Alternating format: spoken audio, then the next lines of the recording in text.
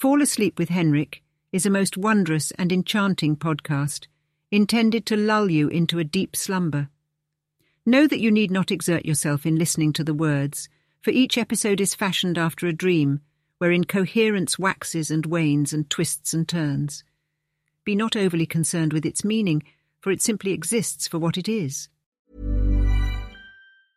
I'm Sandra, and I'm just the professional your small business was looking for. But you didn't hire me because you didn't use LinkedIn Jobs. LinkedIn has professionals you can't find anywhere else, including those who aren't actively looking for a new job, but might be open to the perfect role, like me. In a given month, over 70% of LinkedIn users don't visit other leading job sites. So if you're not looking on LinkedIn, you'll miss out on great candidates like Sandra. Start hiring professionals like a professional. Post your free job on linkedin.com/people today. Even when we're on a budget, we still deserve nice things. Quince is a place to scoop up stunning high-end goods for 50 to 80% less than similar brands. They have buttery soft cashmere sweaters starting at $50, luxurious Italian leather bags, and so much more. Plus, Quince only works with factories that use safe, ethical, and responsible manufacturing. Get the high-end goods you'll love without the high price tag with Quince. Go to quince.com/style for free shipping and 365-day returns. This is Paige, the co-host of Giggly Squad, and I want to tell you about a company that I've been loving, Olive & June. Olive & June gives you everything that you need for a salon-quality manicure in one box. And if you break it down, it really comes out to $2 a manicure, which is absolutely insane. It's also so easy to get salon-worthy nails at home with Olive & June. The difference between how your nails used to look when you did them yourself and now with the Mani system is a complete game changer. The best thing about Olive & June, too, is it's a quick dry. Dries in about 1 minute, lasts for 5 days, and full coverage in up to 1 to 2 coats. Visit oliveandjune.com/perfectmani20 for 20% off your first system. That's oliveandjune.com/perfectmani20 for 20% off your first system. Hey there, and welcome to Fall Asleep with Henrik, a podcast that's specifically designed to help people fall asleep. I'm your host, Henrik, and I'm just an ordinary person from Sweden. Fall Asleep with Henrik is actually the English version of the Swedish podcast with the same name, which has been helping hundreds of thousands of people in Scandinavia fall asleep since 2018. The Swedish word somna means fall asleep, and it's become synonymous with a unique experience that only Scandinavians have come to know. And now, that experience is available to the English-speaking world. But what makes this podcast so special? Unlike traditional relaxation or meditation podcasts, Fall Asleep with Henrik doesn't use visualization techniques or deep breathing exercises to help you relax. Instead, I'll be talking about random things in an improvised and often illogical manner.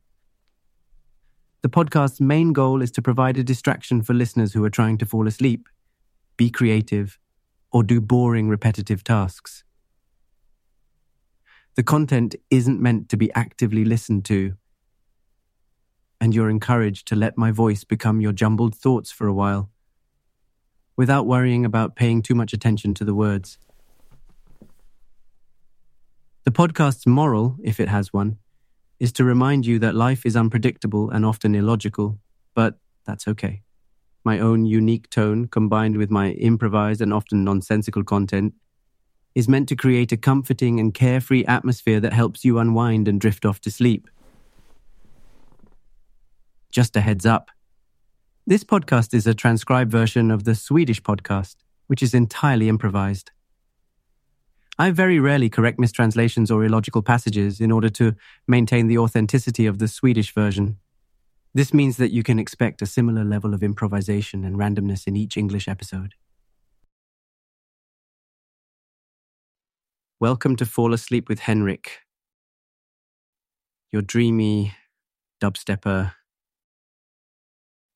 your lullaby, lair in the night. I'm Henrik and you're Somna, and that's how it is.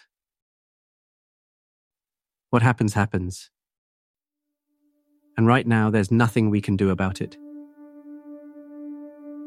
Let's begin.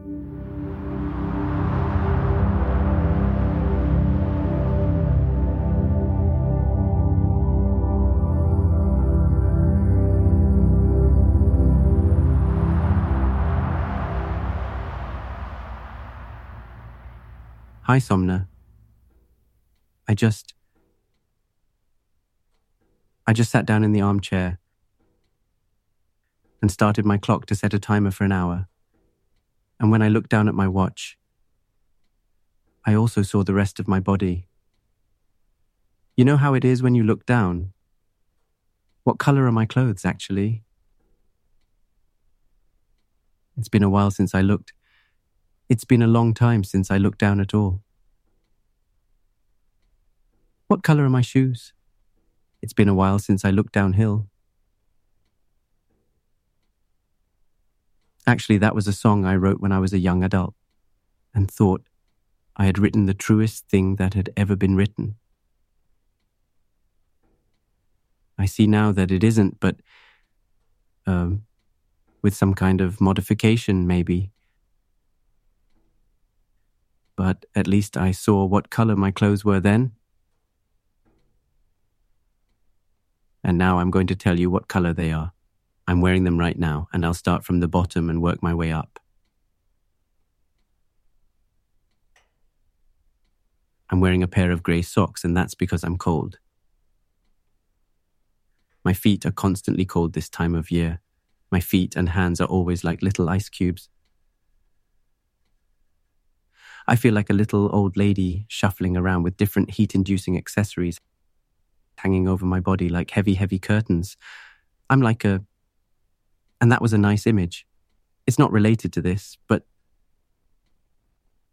You know, like in empty houses when you put old blankets or curtains over the furniture so they don't get dusty.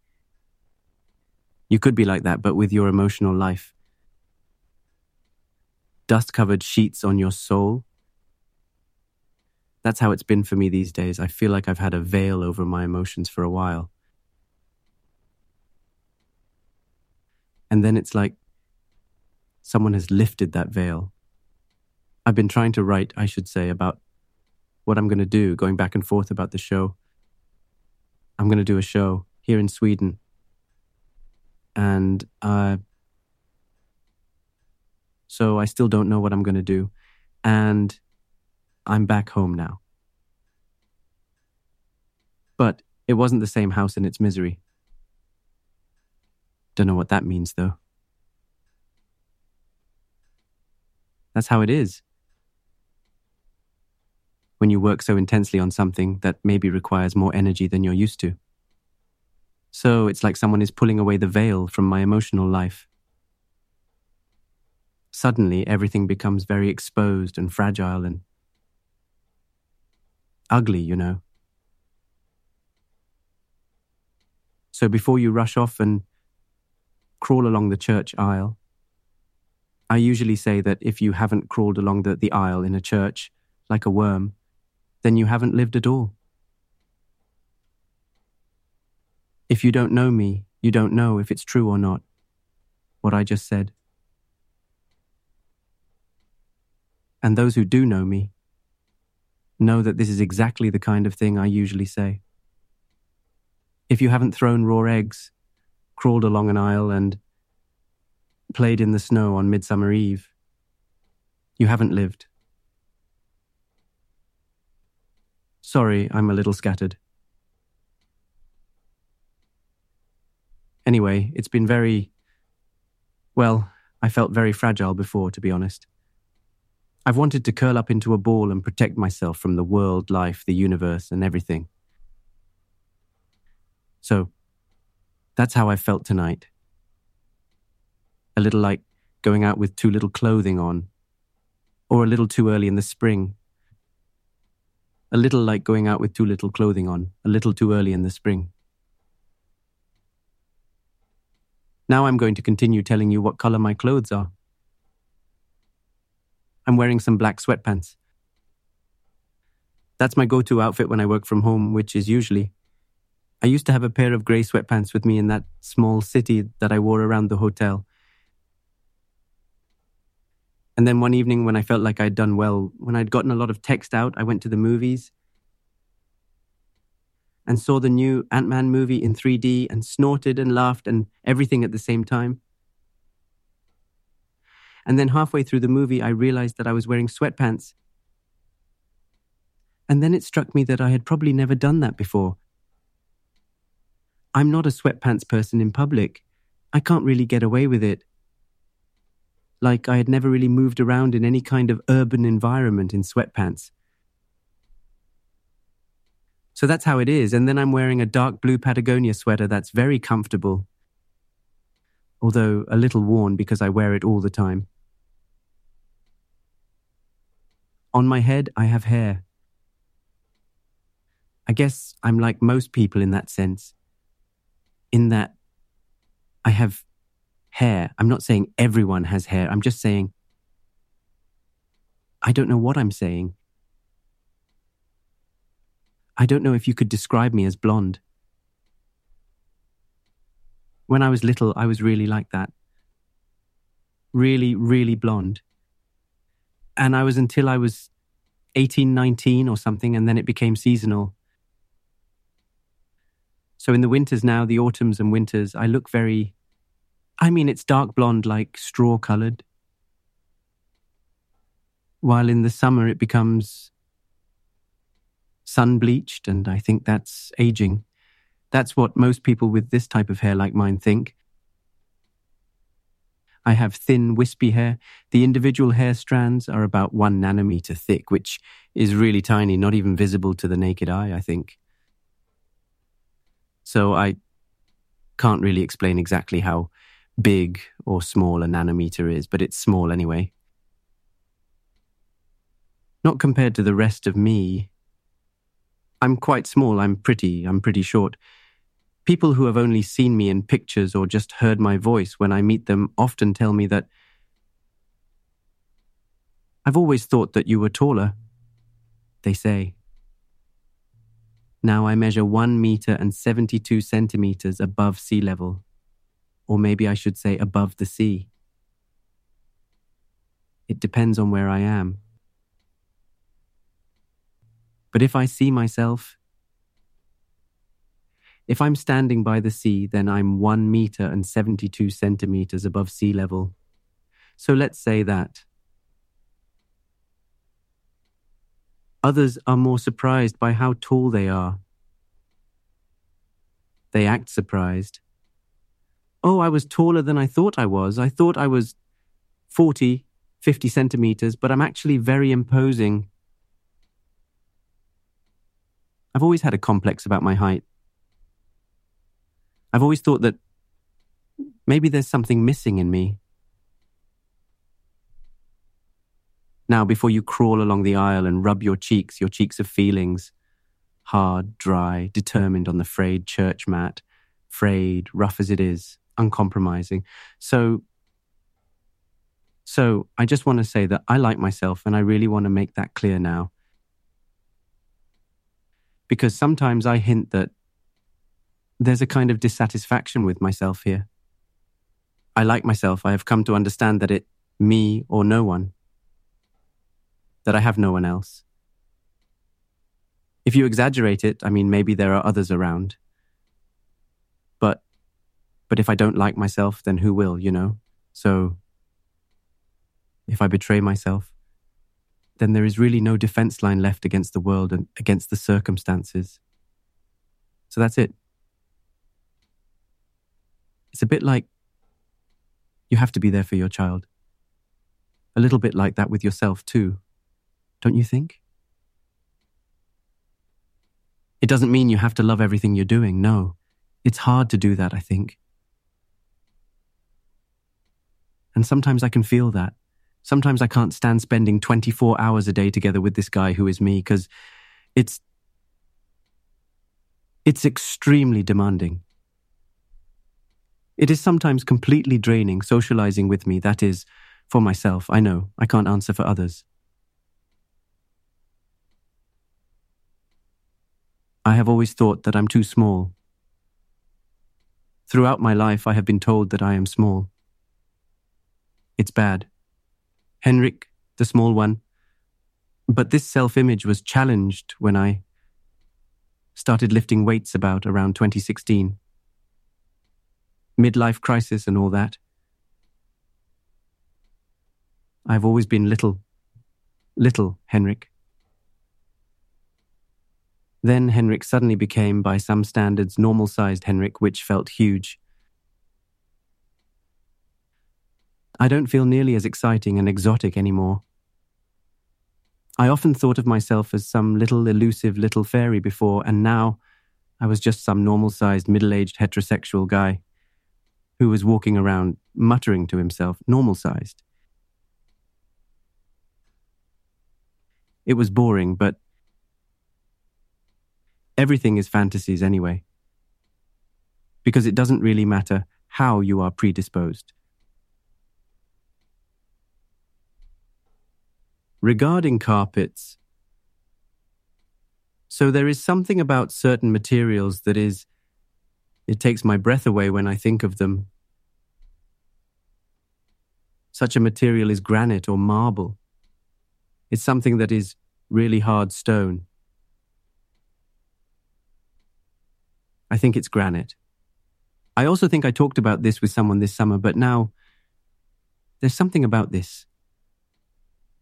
The uncompromising qualities in unpolished, untreated granite. Inside the Royal Dramatic Theatre in Stockholm, where I worked in 2003, a long time ago, in the areas around the big stage, there are such hard, shiny granite stairs that you believe that granite can be marble. And it is probably marble. And as a stone, speaks to me in more than one way.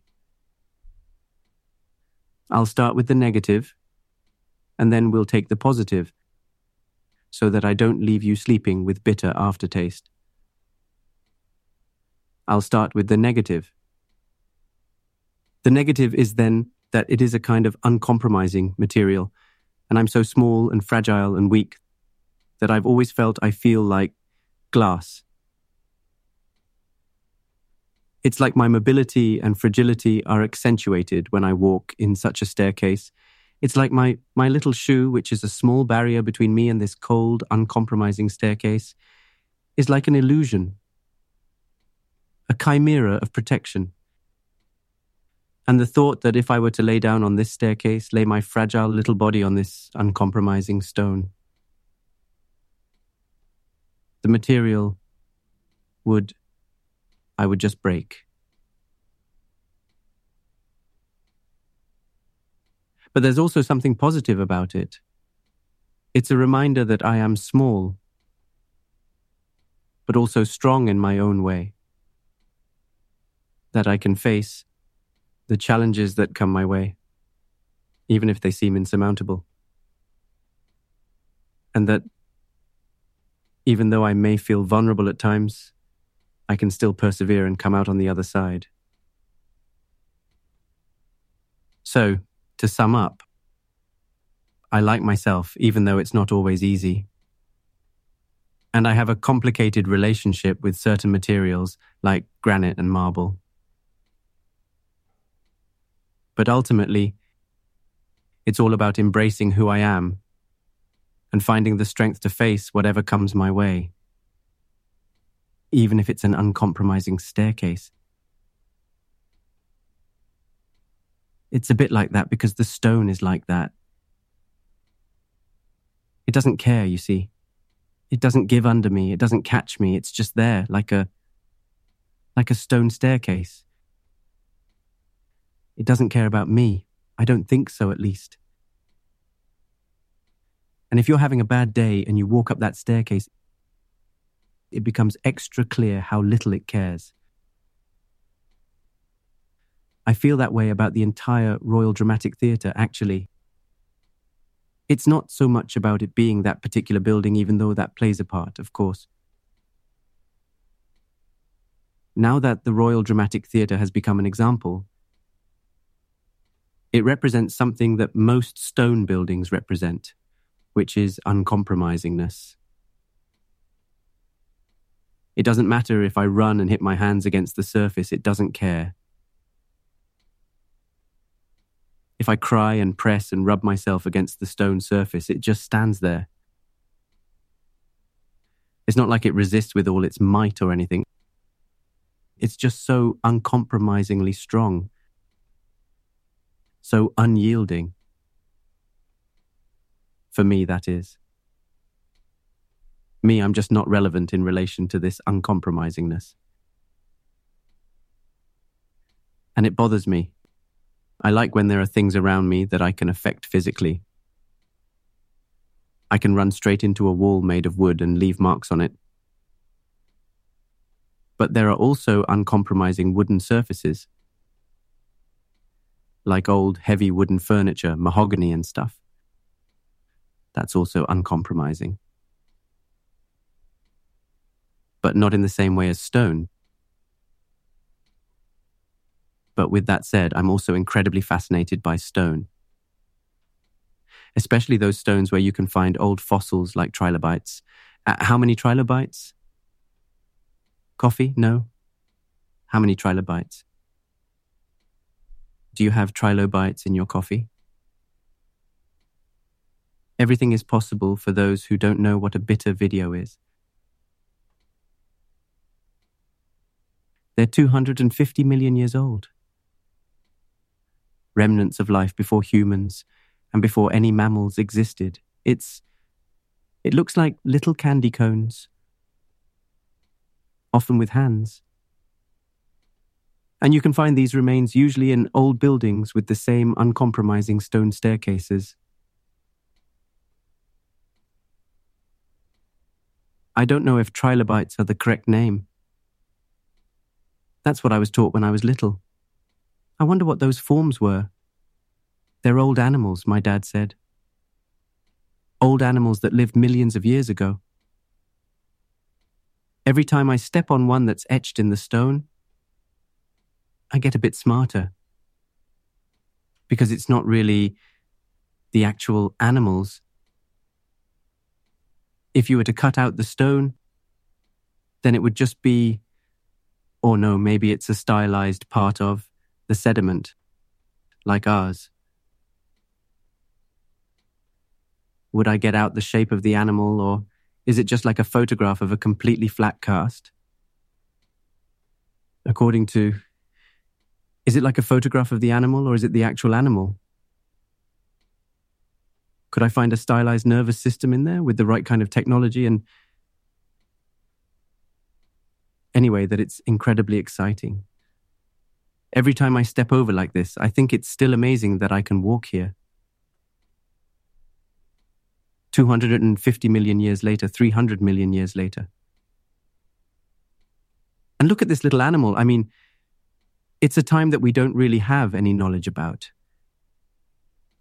except for secondhand sources. And by secondhand sources, I mean assumptions. We can calculate with the help of fossil finds, mathematical models, how it was then. But otherwise, we know nothing really. And yet we can walk here and see.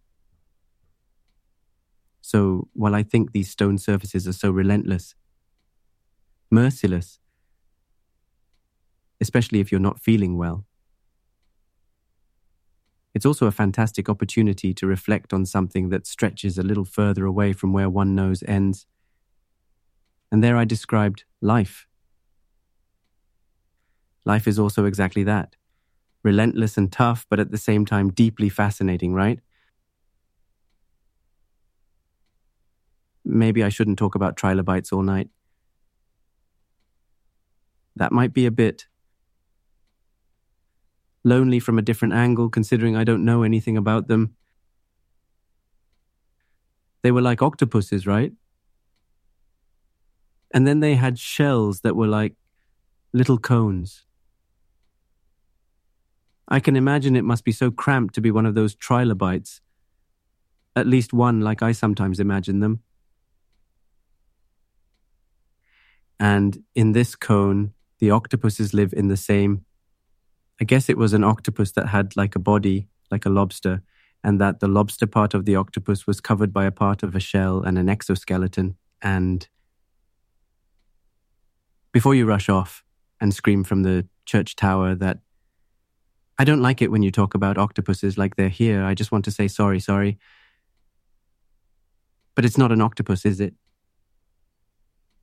It's a trilobite, and Octopuses have no exoskeletons.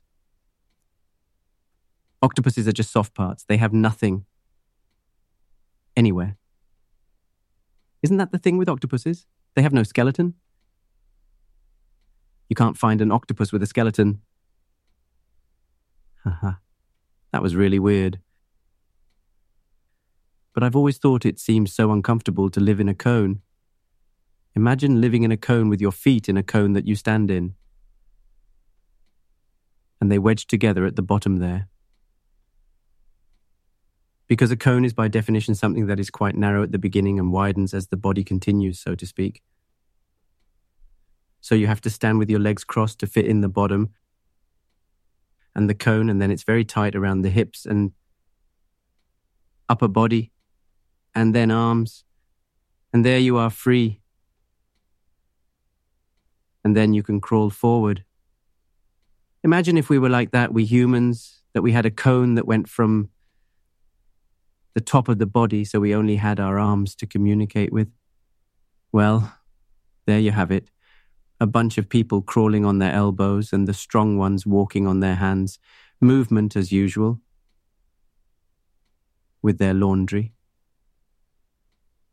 Some higher off the ground than others, or dragging on the ground behind them.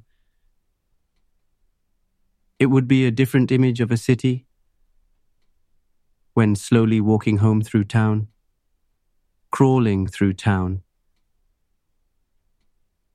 And it wouldn't have been anything strange about that because it would have been the normal way to do it.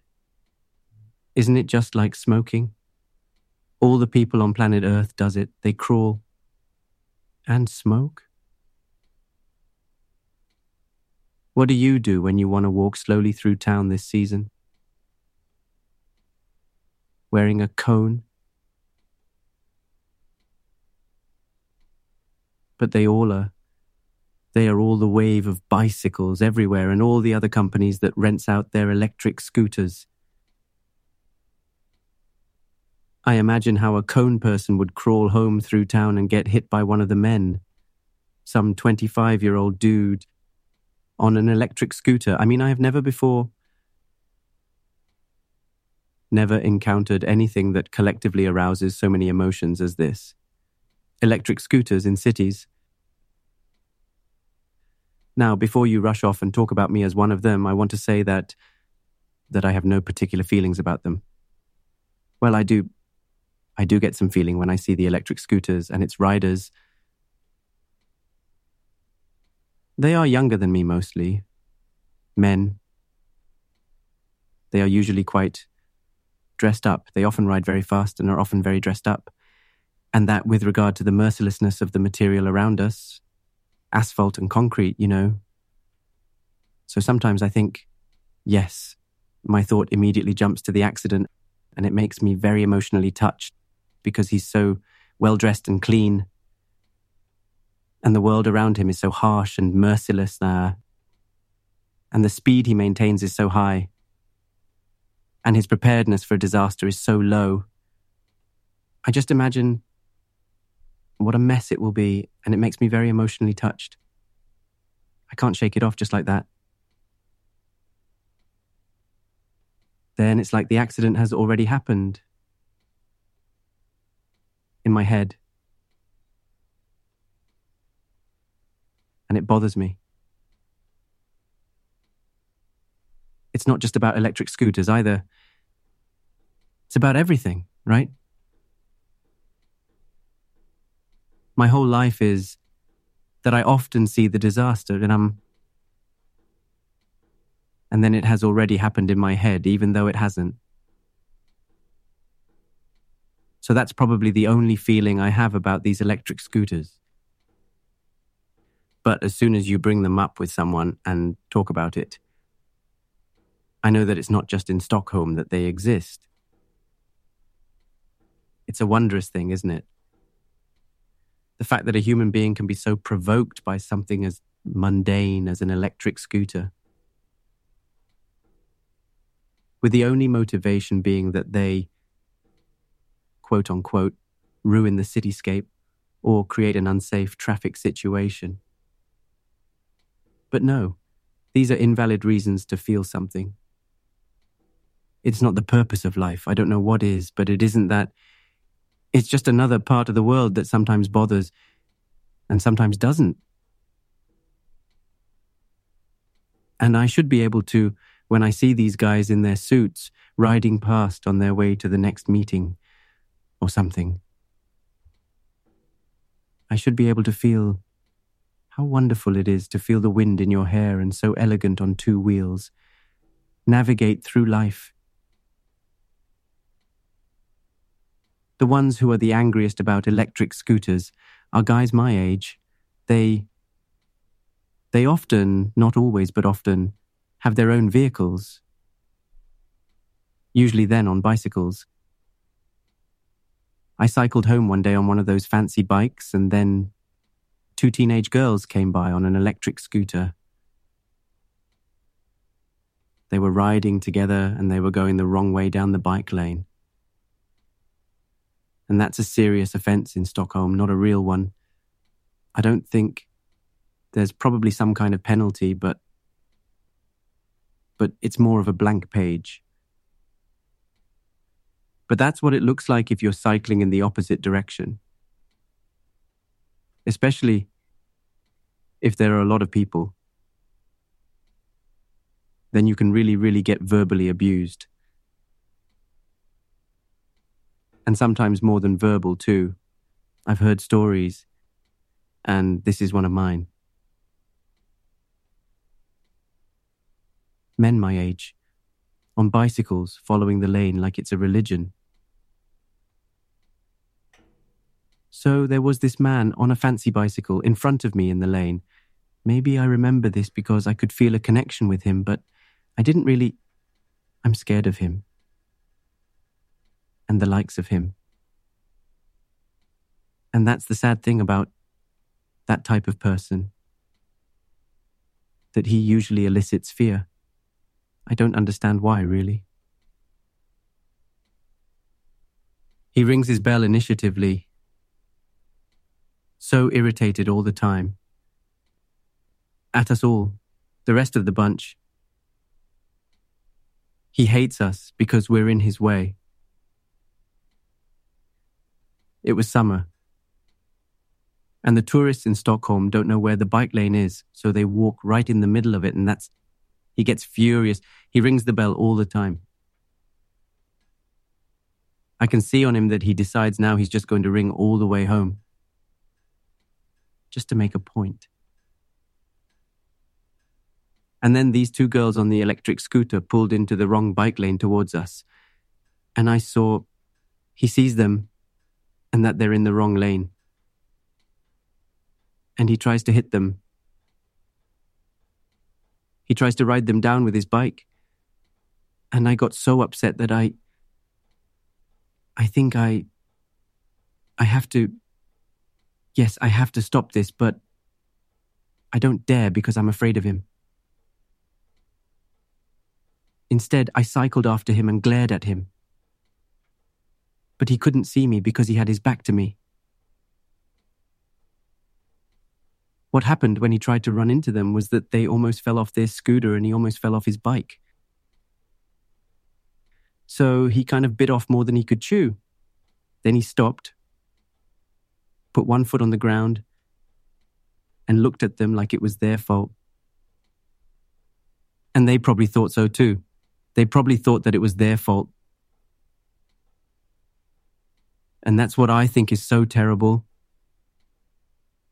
Because that accident was completely unnecessary. He wanted to prove to them that this could happen. And what could have happened was that all 3 of them could have been seriously injured. But as I said, I fixed the situation by following him on my bike for the remaining kilometers, staring at his back. So, I saved the day. I could hear myself sighing with relief. It was good that I was there to step in and save the situation. Sometimes it feels like us humans are a never-ending choir that just repeats the same mantra over and over again, but in different atmospheres and environments. Humanity is a choir, standing on a raft, in a river, and this river flows at different speeds, through different environments. Sometimes you're inside a cave, where it echoes in a certain way. Sometimes you pass through a narrow passage where the water flows a little bit, and the trees grow low and hang over, and then the echo is different.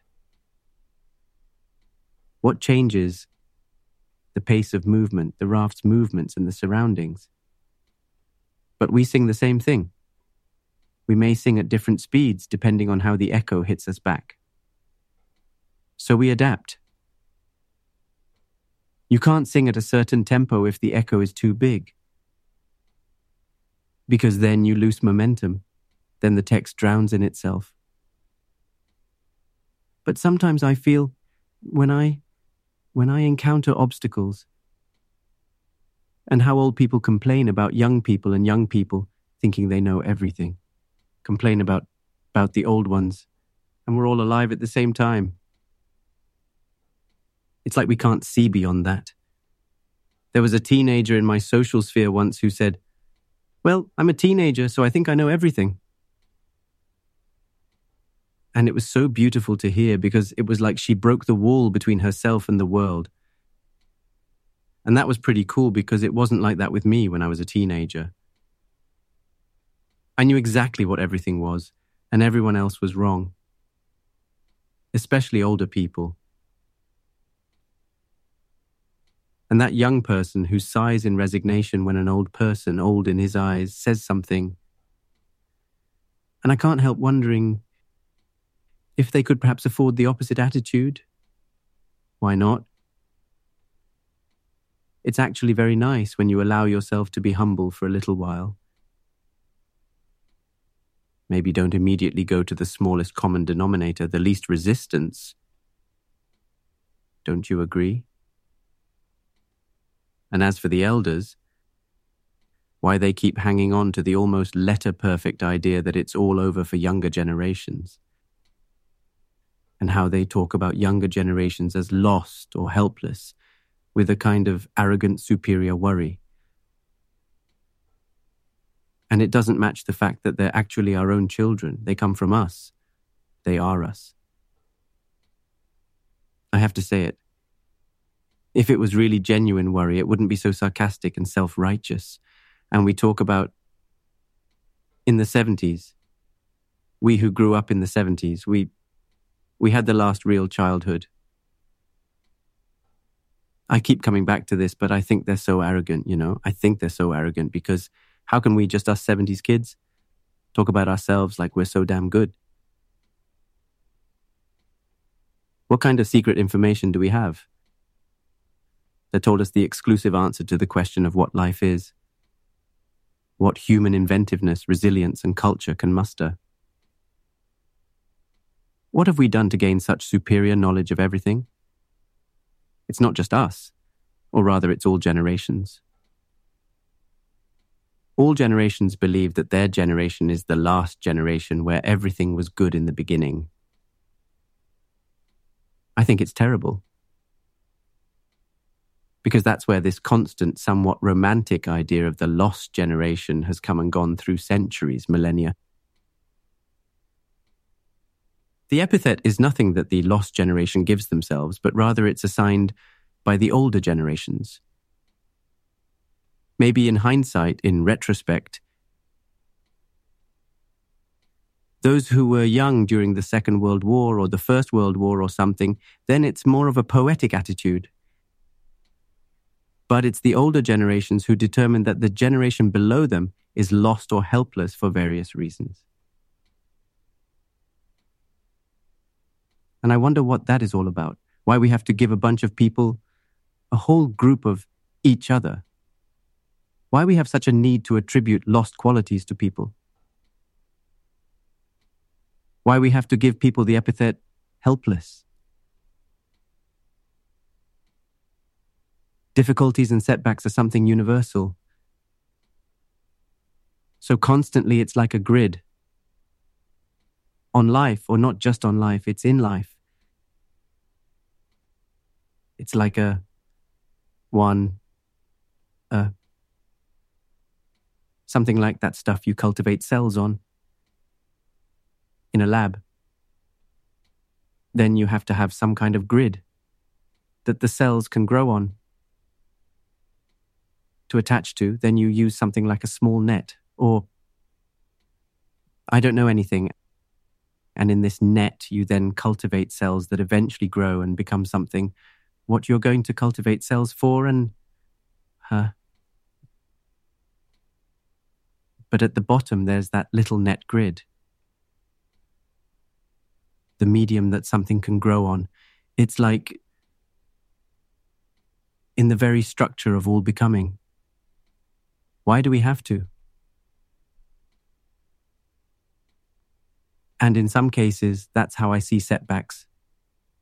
The difficulty is especially concentrated in some points in history, in some places on Earth, for some ethnic groups and some cultures for various reasons. It's like you're putting a little weight on this grid so that it becomes extra accentuated then. For a period of time, which can be long or short depending on where you're looking from. Now I'm preaching, I can get so, but forgive me, but I can get so angry of us all. Now in my mind I use the expression infantile about all of this. Actually, that's wrong. I think it's silly to talk about things as infantile because they are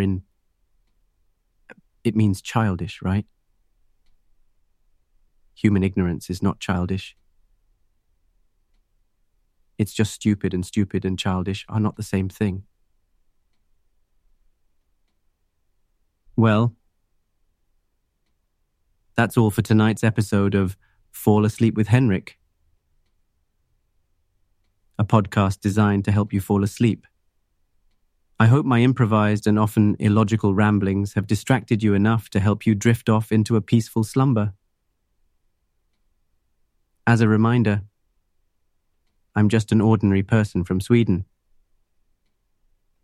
And this podcast is the English version of the Swedish podcast Somna med Henrik, which has been helping people fall asleep in Scandinavia since 2018.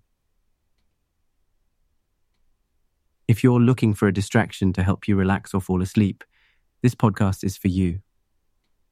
I don't use visualization techniques or deep breathing exercises.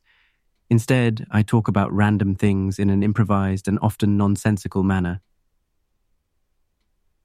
Remember, my voice is meant to become your jumbled thoughts for a while, without you worrying about paying too much attention to the words. The podcast's moral is to remind you that life is unpredictable and often illogical, but that's okay. If you enjoyed this episode and want to listen to more, make sure to follow me on Instagram and YouTube. And if you have any feedback for me, please reach out to me on those platforms since this podcast is still new, and I would love to hear from you. Thanks for tuning in, and sweet dreams.